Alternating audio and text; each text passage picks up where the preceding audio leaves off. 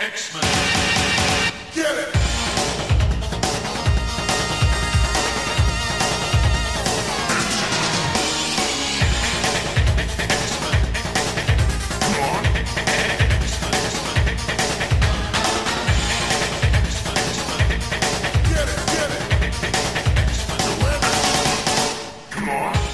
Hey everyone, and welcome to another exciting episode of Battle of the Atom. This is your weekly X-Men podcast where we rank every story from A to Z. I'm Adam. And I'm Zach. Hi, Adam. Hey. Are you watching the Disney Plus series What If? I saw the first two episodes and I liked them both, but I haven't watched more than that. How about you? I watched the first episode of What If, and I gotta commend them for capturing the exact energy of a What If comic, where I'm like, oh, okay, I see what they're doing, but this is hyper compressed, and it's way better in concept than it is in execution. The second episode where Star-Lord is Black Panther is Star-Lord, and he has like this really great crew, which, spoiler alert, also contains Thanos, is pretty awesome. Now, I haven't watched the other episodes after that, but it is kind of great just how well they captured the tone of What If, and that's great. All it's the good bad timing. and good. Yes, it's good timing, though, because we're actually doing a What If episode today. We are doing a What If episode today. We have 3 What If stories from the X-Men universe. This is all coming from What If Volume 2, which was the 1990s relaunch of What If. We've talked about a handful of stories from this, including What If Wolverine was Lord of the Vampires, which I do believe is the gold standard of What If... No, What If Magic's the best. What If Magic's the best? That one's fine. What If Wolverine and Lord of the Vampires... pretty close. Leah? Chef's love kiss. you, girl. Mwah. So we're not going to start with the one that Patreon supporter Samuel Walker did, because we're going to go chronologically. And normally with What If, that doesn't matter. But in this case, there's some thematic through lines, since these first 2 stories happen to have the same writer, that I think we want to talk about, and we'd like to talk about that chronologically. But if you want to be like Samuel Walker and get an episode handcrafted, bespoke, created around a suggestion of your choice, you can go on over to patreon.com/comicsxf. That's Comics X-Ray Foxtrot, where we've got all of the latest and greatest in comics news, criticism, writing about things. By the time this episode goes up, there should be a bunch of redesigns of Kanan from the X-Men that are really cool. I just got those in my inbox, and I have to get those up. We had a great piece that Noah Fowle did about Paul Smith and his work on X-Men, which, if you're listening to this podcast, probably like. We've got other things going on. I literally can only remember what I did today and what I have to still do tonight. If that's the quality that I'm bouncing around in one day, think about what you guys can get all week round. But if you do like that, we've got other rewards and other things, and it helps keep everyone nice and fat and dumb and happy, and getting rich in comics journalism. All right, so where are we starting here today? Because I think people might be a little misled by the cover on this one. Yeah, we are going to start with What If Volume 2, number 13, which is What If Professor X had become the Juggernaut? Yeah, and right off the bat, we're looking at a really cool Jim Lee cover here. We have what looks like the Juggernaut attacking some people with Cyclops, Iceman, and Quicksilver by his side. Things are already amiss before we even get inside, but no Jim Lee art inside. Art is by Vince. He was too busy drawing the X-Men. Yeah, exactly. You could still get quality Jim Lee content for X-Men in May of 1990. I promise you. But we have Vince Milcherek, and more importantly, I think is our writer here is Kurt Busiek, who we'll talk about for the first 2 stories here. Yeah, it's Kurt Busiek, who is a great writer as long as you never ever say his name on Twitter. Are you saying he's a term searcher? I'm He's a saying vanity that name searcher? I'm saying that once I was commenting to no one in particular that I think it's weird that they followed up the Marvels book with a big like year-long celebration of Marvels, and there were 3 books in it. One was called Marvel's X, which was about Earth X. We had one that was about one was called just Marvels instead of one was called Marvel instead of Marvels. One was called Marvel's Snapshots, and all of them led to a quote unquote ongoing that I'm pretty sure is going to get cut off as a miniseries by this point called The Marvels. And I was like, this is confusing naming. I don't know the difference between all of these similar yet different series, 2 of which are anthologies, and one is a follow-up to stories that people really like the covers of, but the interiors, they were like, okay, well, it was good when the John Paul Leon issues were coming out. Well, we don't have to worry about that confusing continuity here because we have our own confusing continuity here. Because in this particular What If story, instead of Kane Marco abandoning his post in the Korean War and getting the Gem of Sidorak, well, good old Chucky Xavier gets it instead and becomes the Juggernaut, gets buried under stone for a couple years, it looks like, right? And then Magneto takes over America. Juggernaut, our new Juggernaut, gets hold on. out. Magneto tries to take over America, and the Fantastic Four stop him, and then it just means that anti-mutant hysteria feeds up because instead of being nice and pacifistic and assimilationist like Xavier's dream said, the mutants are getting uppity, so everyone is attacking them. And Xavier, now the Juggernaut, breaks his way out and takes over the country. Pretty using much. the combination of being Juggernaut and also being Professor Xavier with his mind control powers. And I've got to say, he could have just used the mind control powers. He didn't have to use the Juggernaut parts at all. I think here's the thing I don't get early on. I know Xavier is mad about this, but he does just do a whole 180 on any particular like theory or dream that he may have. It immediately moves into fascism. It's a real weird switch. I think it works for this particular story, at least to just tell an interesting version of this character mashup, but it doesn't quite gel with the Xavier of the books. But you're right about the power set. It's funny. There's a whole sequence where Juggernaut borrows the like intelligence of Reed and the technological prowess of Iron Man to create something, and it's like, okay. Oh, the Russians send nukes and try and start World War III. Right. He has right. to stop that. So while there's a large part told in flashback, we also the main story is taking place in, I guess, what's the present day or the near future, where the X-Men are kind of like the police in this dystopian future where humans are, this like, humans are the ones oppressed. Minority. Yes.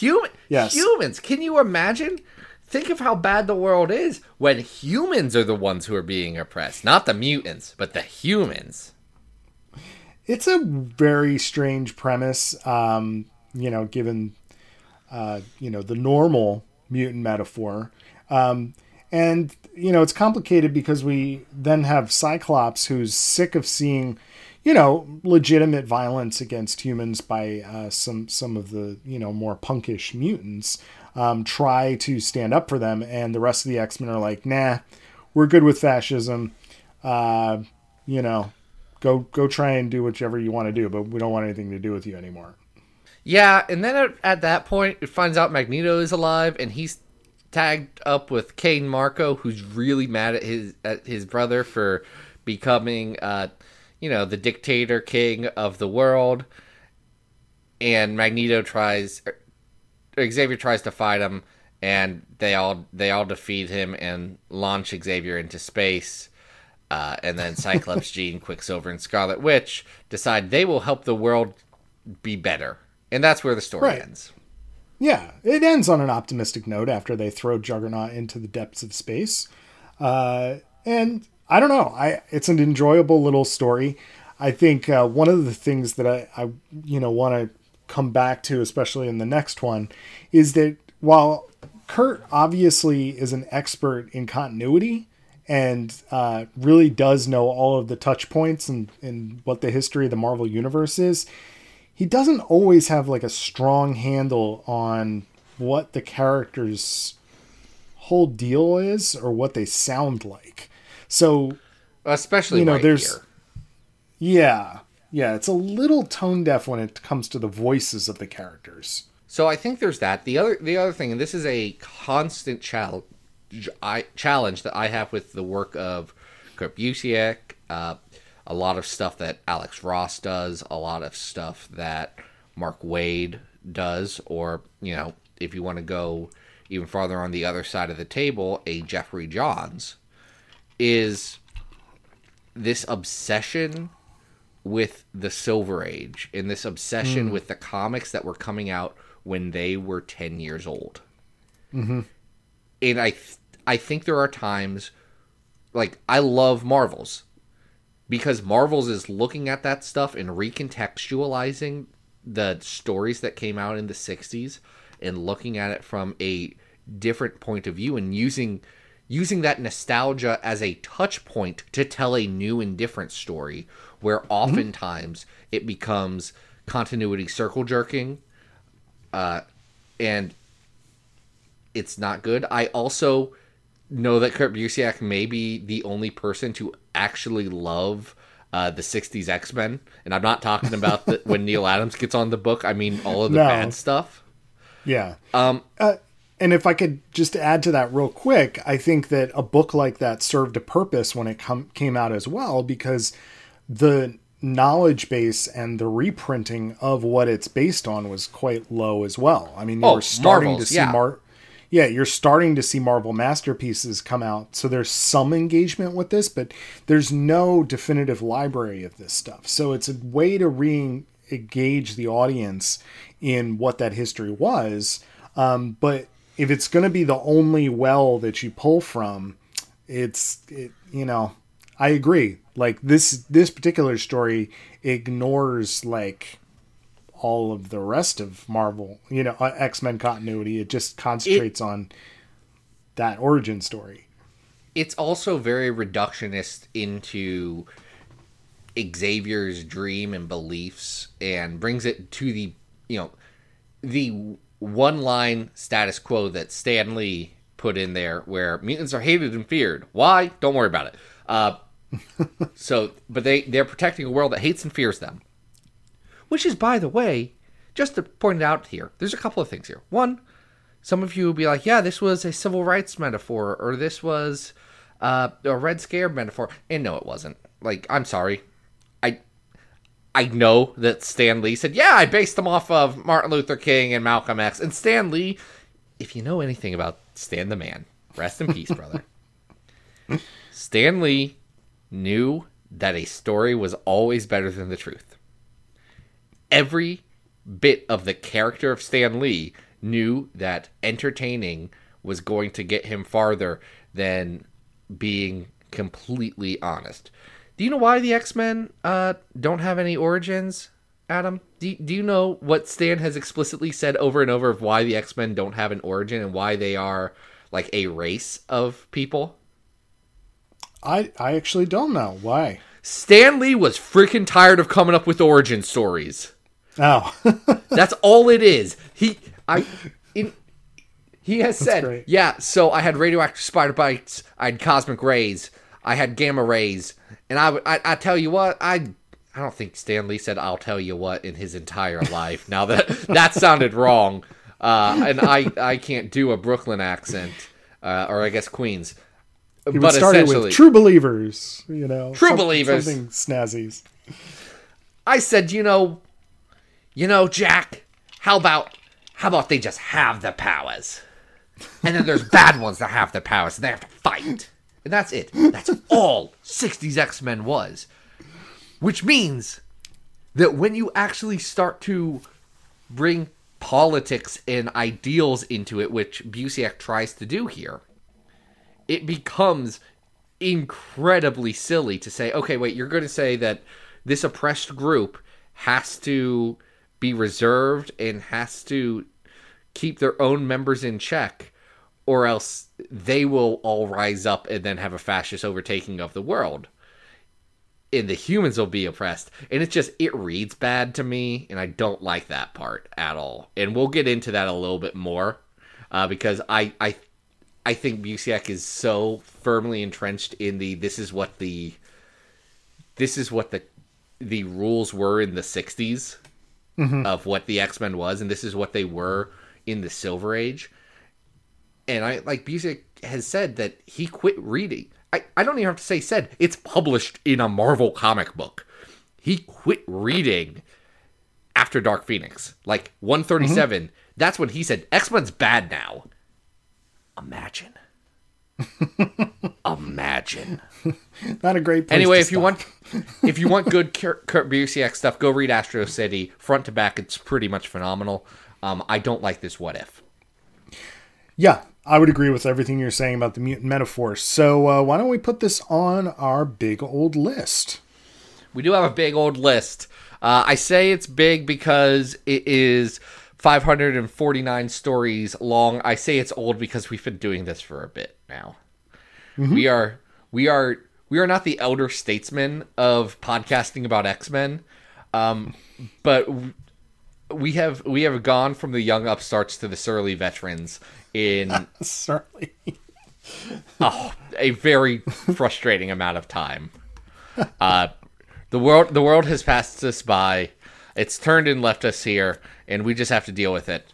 But the number one story on our list is The House of X, The Powers of 10, the 2019 soft reboot by Jonathan Hickman and Pepe Larraz and R.B. Silva.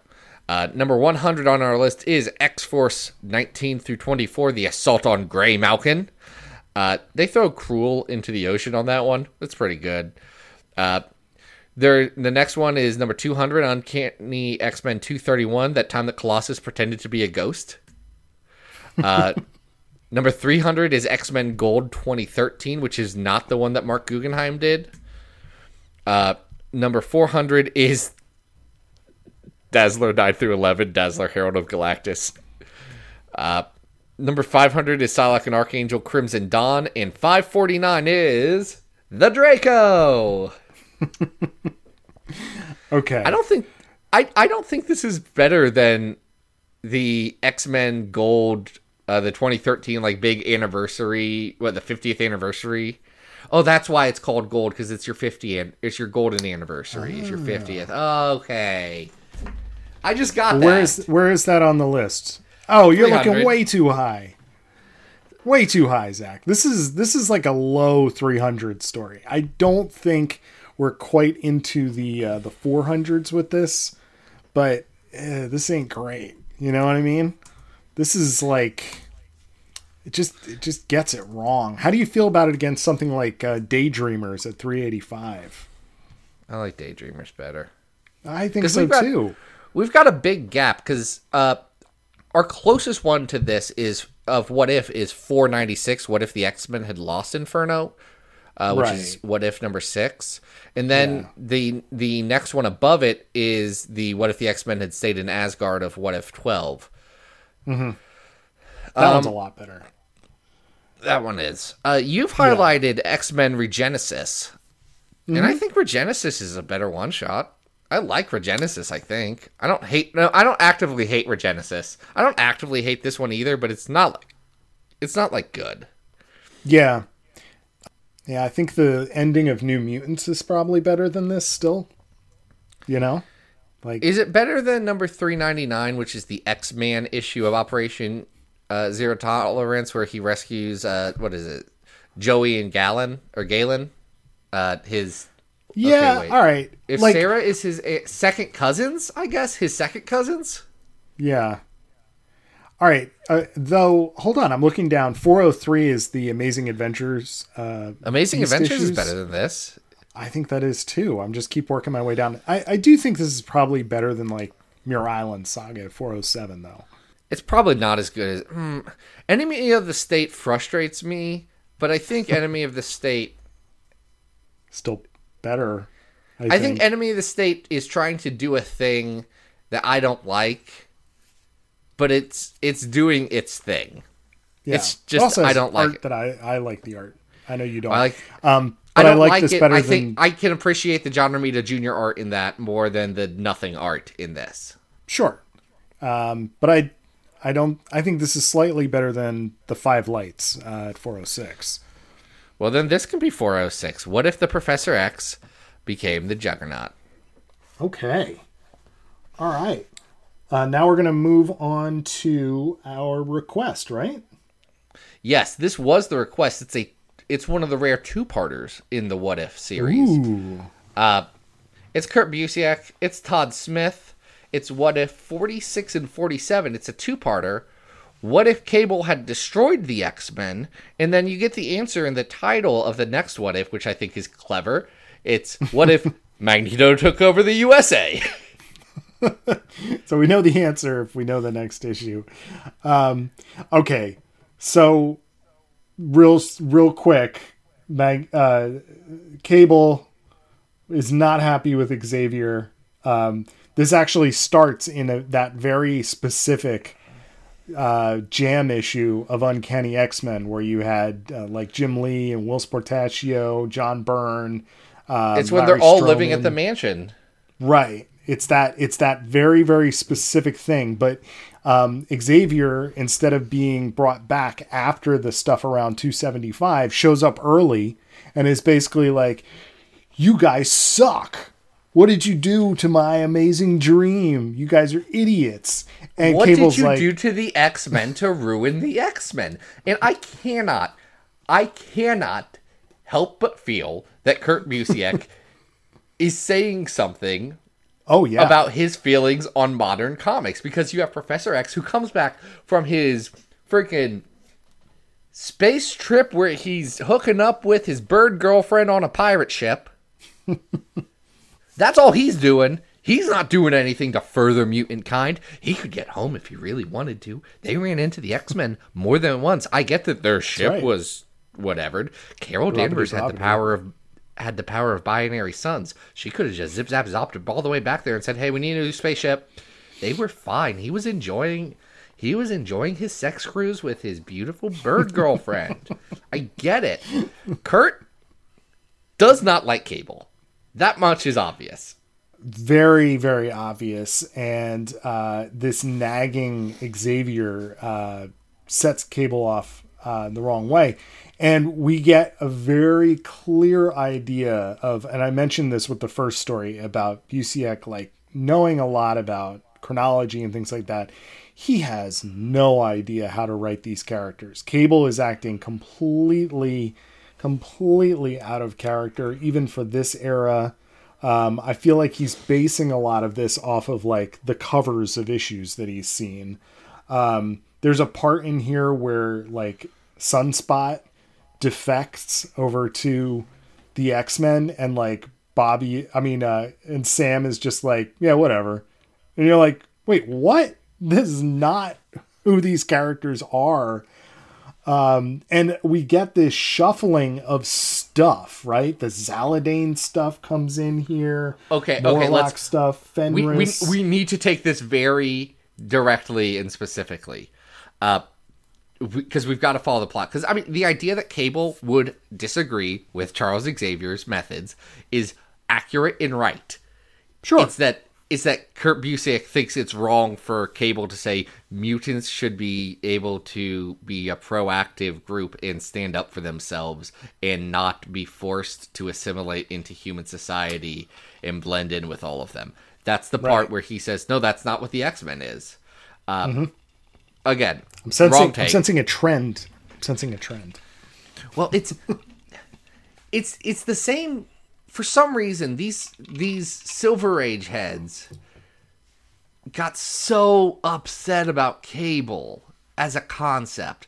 Like, Magog in Alex Ross and Mark Waid's Kingdom Come is very much Cable, right? Based on Cable. Like, it's, look, these anti-heroes are destroying this institution that is the comic book.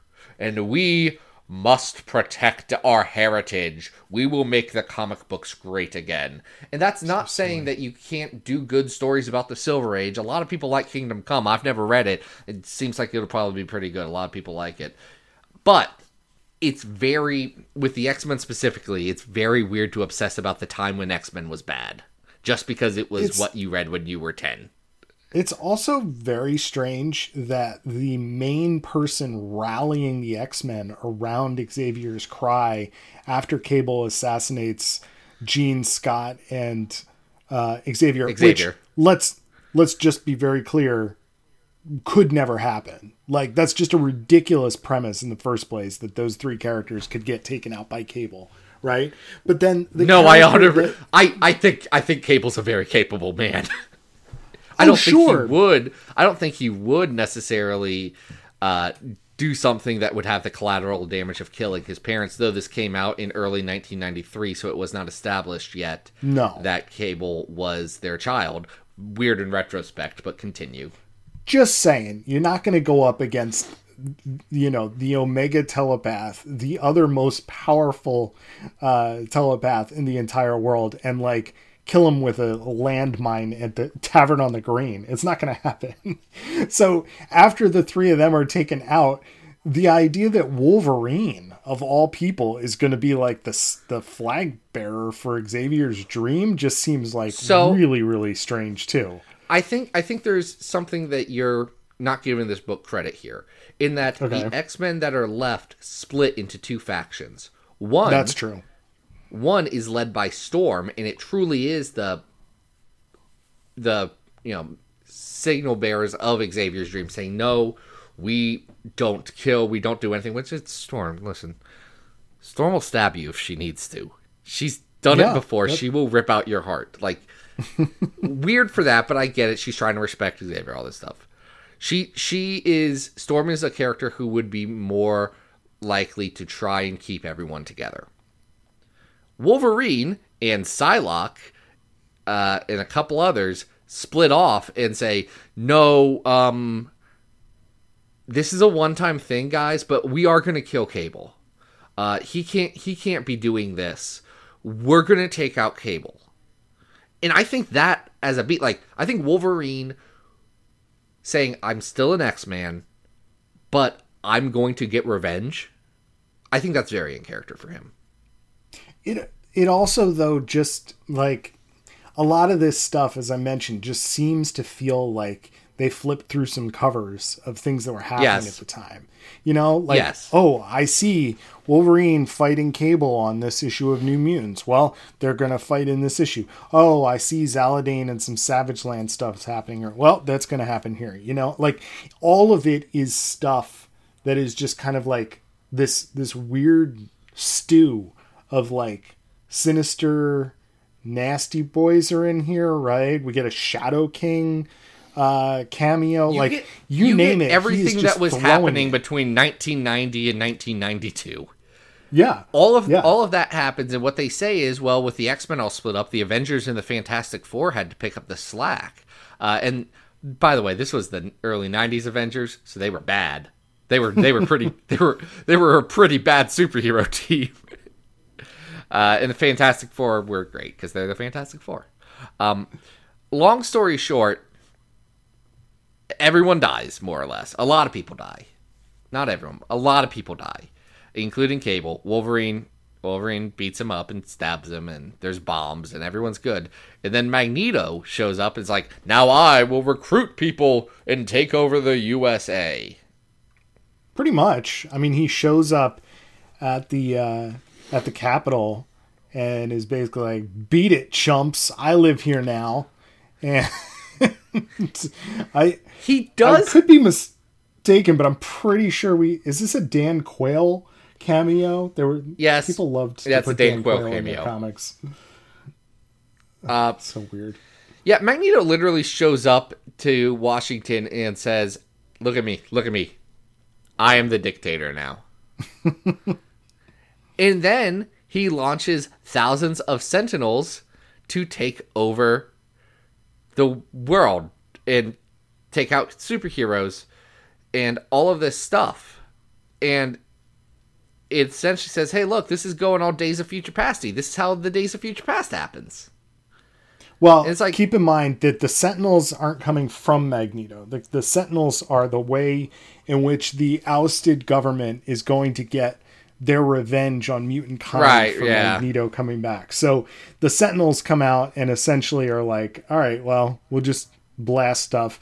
And we get to a point at the end of this story where like Mags is chilling in the White House. Like you got bodyguards like Avalanche and Forearm who are standing out there like eating a sandwich or something. Forearm has one appearance in this, and it is the best part of this because Forearm is just chilling. And here's the thing: Forearm, the dumbest, the absolute dumbest idea. And I like the fact that he's just become like a guy who's like, yeah, mutant liberation sounded cool. We kind of turned out to be terrorists. That's fine, but I made some really good friends. And now I just want to vibe. Like, he's got a dog, and he's hanging out with all the old MLF people in Krakoa. He is truly living his best life. Truly. It's that same energy as in this comic. So yeah, the Sentinels get carried away. Instead of just killing the mutants, they decide they're going to kill all the superheroes. And then from there, I mean, the sky's the limit. So the X-Men come to It becomes warn... Days of Future Past, like, explicitly. Right. They come to warn Magneto, and he's just like, guys, this is no big deal. Like, every day at lunch, they send Sentinels here. Except this Sentinel happens to have a nuclear warhead in it. So when Magneto blows it up, he basically, like, nuclear demolishes all of Washington, D.C., and we go right into Days of Future Past, pretty much, except this is the part I did kind of enjoy at the end of here, is that Wolverine has survived and begins one of the most bizarre lineups of X-Men I've ever seen in my life, which is the closing splash page. Oh boy. Yeah, that's the thing. They pick a team and to be like, and here's the X-Men now. And okay, who's the weirdest member of the team to you? Because I think we're going to have different opinions.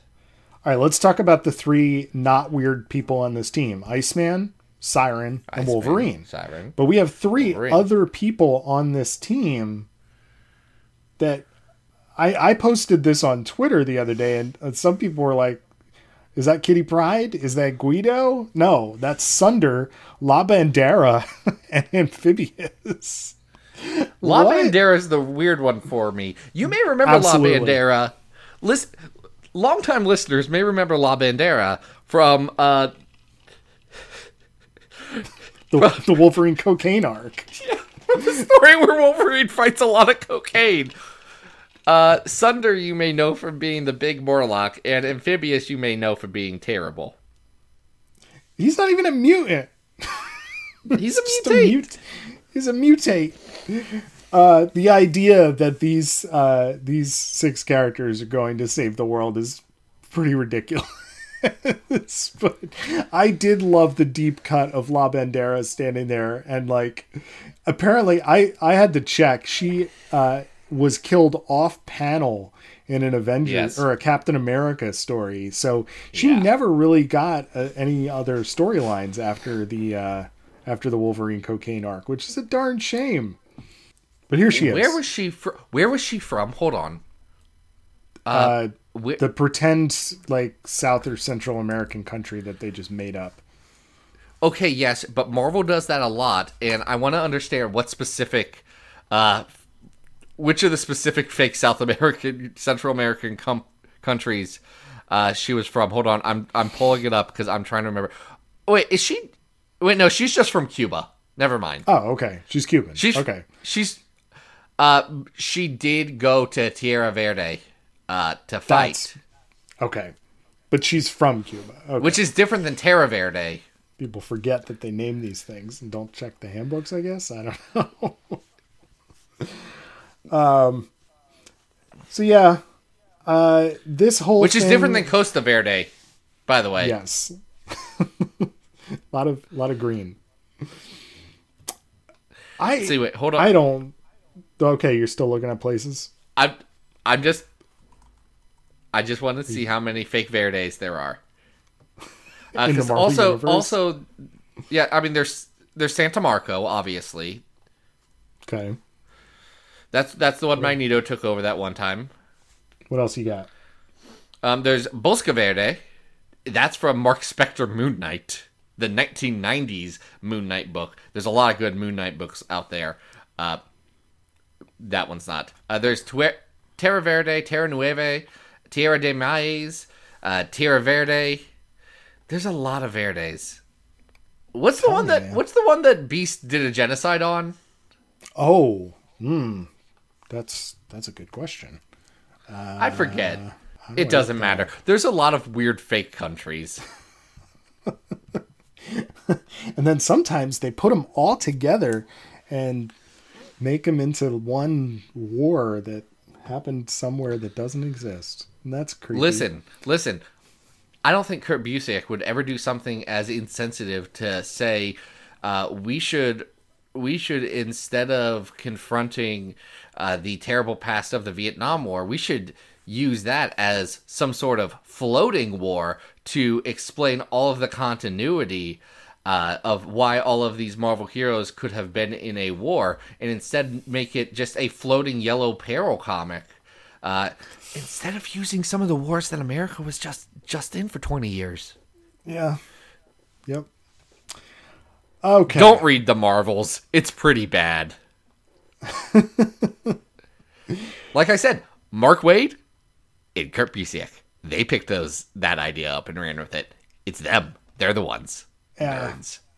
So anyway. I do hope that that Mr. Walker who requested this didn't love these stories because I can imagine that they were stories that were important as a child or as a young comics reader, because I feel like for What Ifs, that's something that sticks with you. Like, you read this one What If because What Ifs were the perfect thing for someone who was trying to get comics, because they were all one and dones.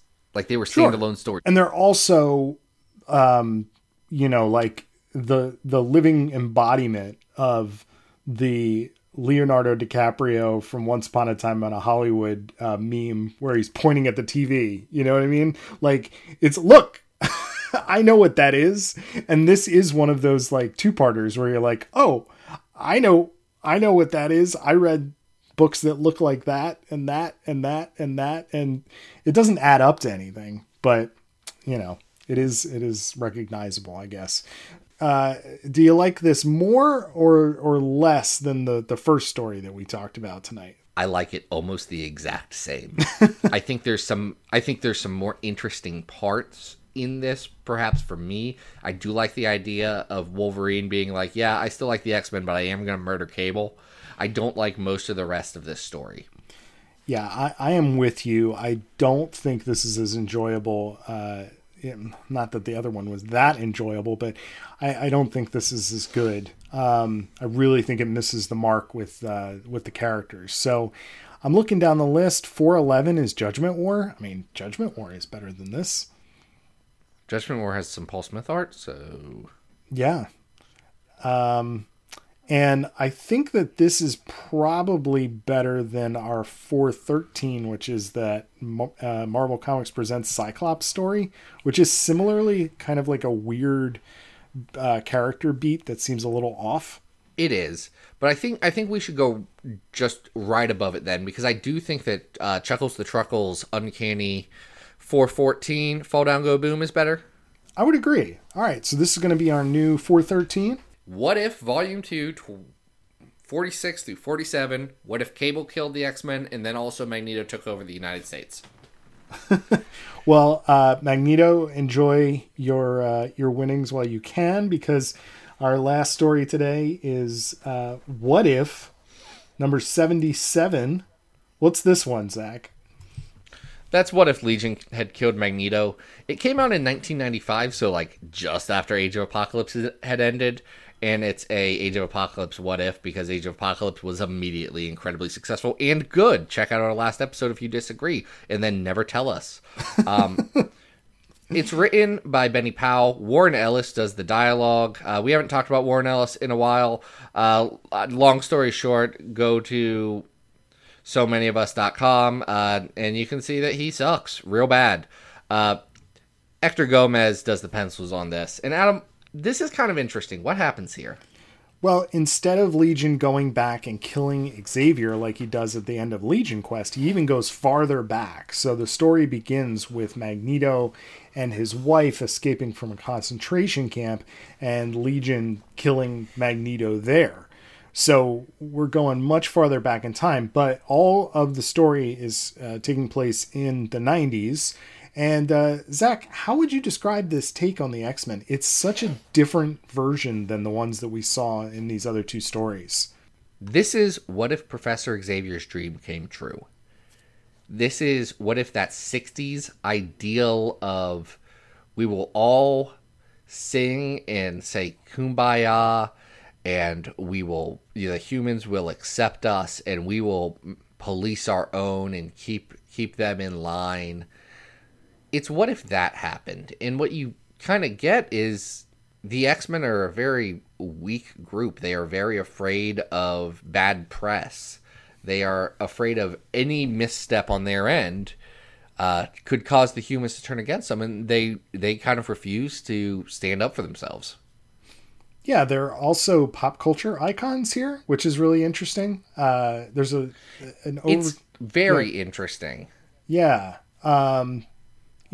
It's almost, I feel like it's veiled criticism of this era in the 90s of the animated show and the toys and, all the merchandise that was out there. Which is a wild thing to criticize when in a year you will be filing Chapter 11 bankruptcy. Right? Yeah, absolutely. But I think that's an interesting idea of mutants as pop culture figures. It's something that Morrison and Milligan specifically will pick up on in 2001 with New X-Men and X-Force. And it's done better there, even if both of those series have some issues. And that's likely because this is a big, heady concept that requires a little more space to unpack. Like, Morrison doesn't even get to jump into mutants as pop culture until a bit into their run. Mm-hmm. But it definitely pulls from the same idea that Morrison picked up in their manifesto, where they were saying mutants are a lot like black culture gets assimilated into American pop culture, where they will still mistreat black people and still not give them equality, but at the same time are jealous of and always chasing the idea of, the cool black person. And some of the music, I love rock and roll music. Rock and roll music has its roots 100% in the work of Delta Blue musicians like Son House and Robert Johnson. Led Zeppelin was stealing music from those guys. The Yardbirds were pulling straight from that. Cream covered Robert Johnson, who was a nobody. Mm-hmm. Robert Johnson died at 27 in a juke joint after maybe hitting on the wrong guy's girl. Only recorded like 20 some songs, but they became some of the most influential pieces of music in the world. If you've never listened to the work of Robert Johnson, I strongly recommend you do that. He's the guy that sold his soul to the devil at the crossroads to get good at guitar, which is a great story. That's a great bit. Oh man. So we have these pop culture, excellent points there. We have these pop culture X-Men. They are not in the prime. And we see that they are not prepared for villains like Sabretooth and Gideon and a host of others attacking them. And it's really up to retired X-Men, Cyclops and Jean, to kind of come out of the woodwork and save their butts from Apocalypse and the oncoming hordes of villains. And of course, this being a what if story, the way this is resolved is Jean uses her Phoenix powers to go nuclear, basically kill Blow up everybody. Washington D.C. She is a nuke in Washington D.C. Sensing a theme this episode. So the episode issue ends with the mutants now being mistrusted and Hated and feared. Right? So the X-Men school, which it was really just the X-Men's base, then becomes a school, and the issue ends with members of Generation X and a couple other characters getting off of a bus to, I guess start over. I think that is, it's not a radical idea, but I do think that it's very interesting that it positions itself as saying, hey, maybe the full assimilation wasn't good and mutants need to make sure they are protecting one another and focusing internal instead of external. I think that's an interesting spot, and that I think always has been the advantage of the idea of the X-Men as a school. It becomes that sense of community, that sense that everyone has something in common. They are eating together, breaking bread, sharing meals. All I can think about is people eating with one another. I think I used 3 metaphors that were just the same, like they have lunch. But I do think that can be that it's not as radical a stance as Krakoa by any means, but I like the way that this what if approaches the concept of mutants in the Marvel universe better than the other two. Mm-hmm. And because they are all looking at that in the same kind of way, I think this one is the most successful of the 3. Yeah, I think it's more radical in its approach, and it's saying something, whereas I'm not quite sure that the other two aren't. I will say the last panel of this... The other two are definitely saying something. Right, but it's just not something super great. Yeah, it's a little more base. I will say the last panel of this issue confused the heck out of me, where we see a group of villains... one of whom is, I looked this up, I think it's supposed to be the Vanisher, but sure as heck looks like Professor Xavier sitting next to Gideon in front of Wolverine and Psylocke and Callisto and a bunch of other villains saying like, we're going to go and get you. And it's like, you really didn't need that. It's just kind of confusing. I do think the issue would have been stronger if it ends on the note that, hey, this is what Cyclops and Jean are going to try and do for mutant kind, not saying, but there will still be superhero fights, because you don't need to tell anyone that there's still going to be superhero fights. Because there's no next issue. no one will ever return to Earth 77995 again. No, they won't. Actually, I'm now checking. Yes, no one has ever returned to Earth 77995 again. No. So, I do think this is better than... Oh, I get it. What if 77, 1995? Okay. Thank you, Official Handbook of the Marvel Universe, A to Z, Volume 14. I do think that this is better than the other 2 stories that we talked about today, but I don't know that I'm going much higher here. It's not, like, fantastically better, but I do think it is markedly better. Like, there is a strong difference in quality. I don't think it gets, like, it doesn't go crazy high up on the list. No, like, I wouldn't go higher than at 390 we have the introduction of the Brotherhood of Evil Mutants. I would go higher than 394, which is Colossus Bloodline. Sure, I can get behind that. Is this better or worse than at 392, the Dino Rachel story, Uncanny X-Men 455? That story's not good. Okay. In fact, Rachel turning into a dinosaur is bad. So no, this is better. This is better than the time that Rachel turned into a dinosaur because she thought she was a dinosaur because she got hypnotized. All right, so that leaves us with X-Men Volume 4, Burning World, 23 to 26. The Burning World. That's the G. Willow Wilson. That's the G. Willow Wilson story, and I don't know. They're both... I think the Wilson one's better. Yeah, that's probably more successful. So this is going to be, what, our new 392? This is our new 392. What if Legion killed Magneto? All right. That was an interesting episode. You said this one would be quick, and then it That's what wasn't. I know. There was more to say than I thought it was going to be.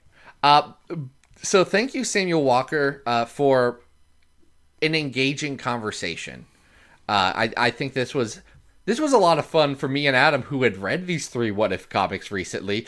Maybe less fun for our audience, who's like, Never heard of I don't these. know. It sounds like you guys described 3 of the same story, which fair and good. And maybe pop on Unlimited and read the one of these that's available there. That is unfortunate that these are not on Unlimited. Is it unfortunate? Well, I just want... It's weird that they didn't do like a big like What If Omni before the show came out. Yeah. Like, That is here's What If strange. Volume 2. Right? Or Wouldn't have been difficult. or if they split it up and be like, here's What If Volume 2, like the X-Men stuff, and here's the Spider-Man stuff, and here's the Marvel Universe stuff. I feel like there could be potential there, because I feel like those are 2 distinct groups, and then the we want to collect everything group. But I don't know about omnibuses. I don't pay attention to them. Thank you, Samuel. Again, patreon.com/comicsxf. If you want to be like, Adam, what do you got going on? You guys can always follow me at Arthur Stacy on Twitter. And what are we doing next week, Zach? Next week, we're going to talk about Generation X, and we're going to talk about times that Generation X crossed over with other comic book companies, all of which are now owned by the Detective Comics Corporation, a subsidiary of Warner Brothers, a former subsidiary of the AT&T. Have they actually been spun off by AT&T yet? Has that gone through? I don't know. I have no idea. What is it? Warner I Brothers know they were- Discovery something or other? Yeah, now? they were splitting into a more media-focused company instead of trying to sell telecom.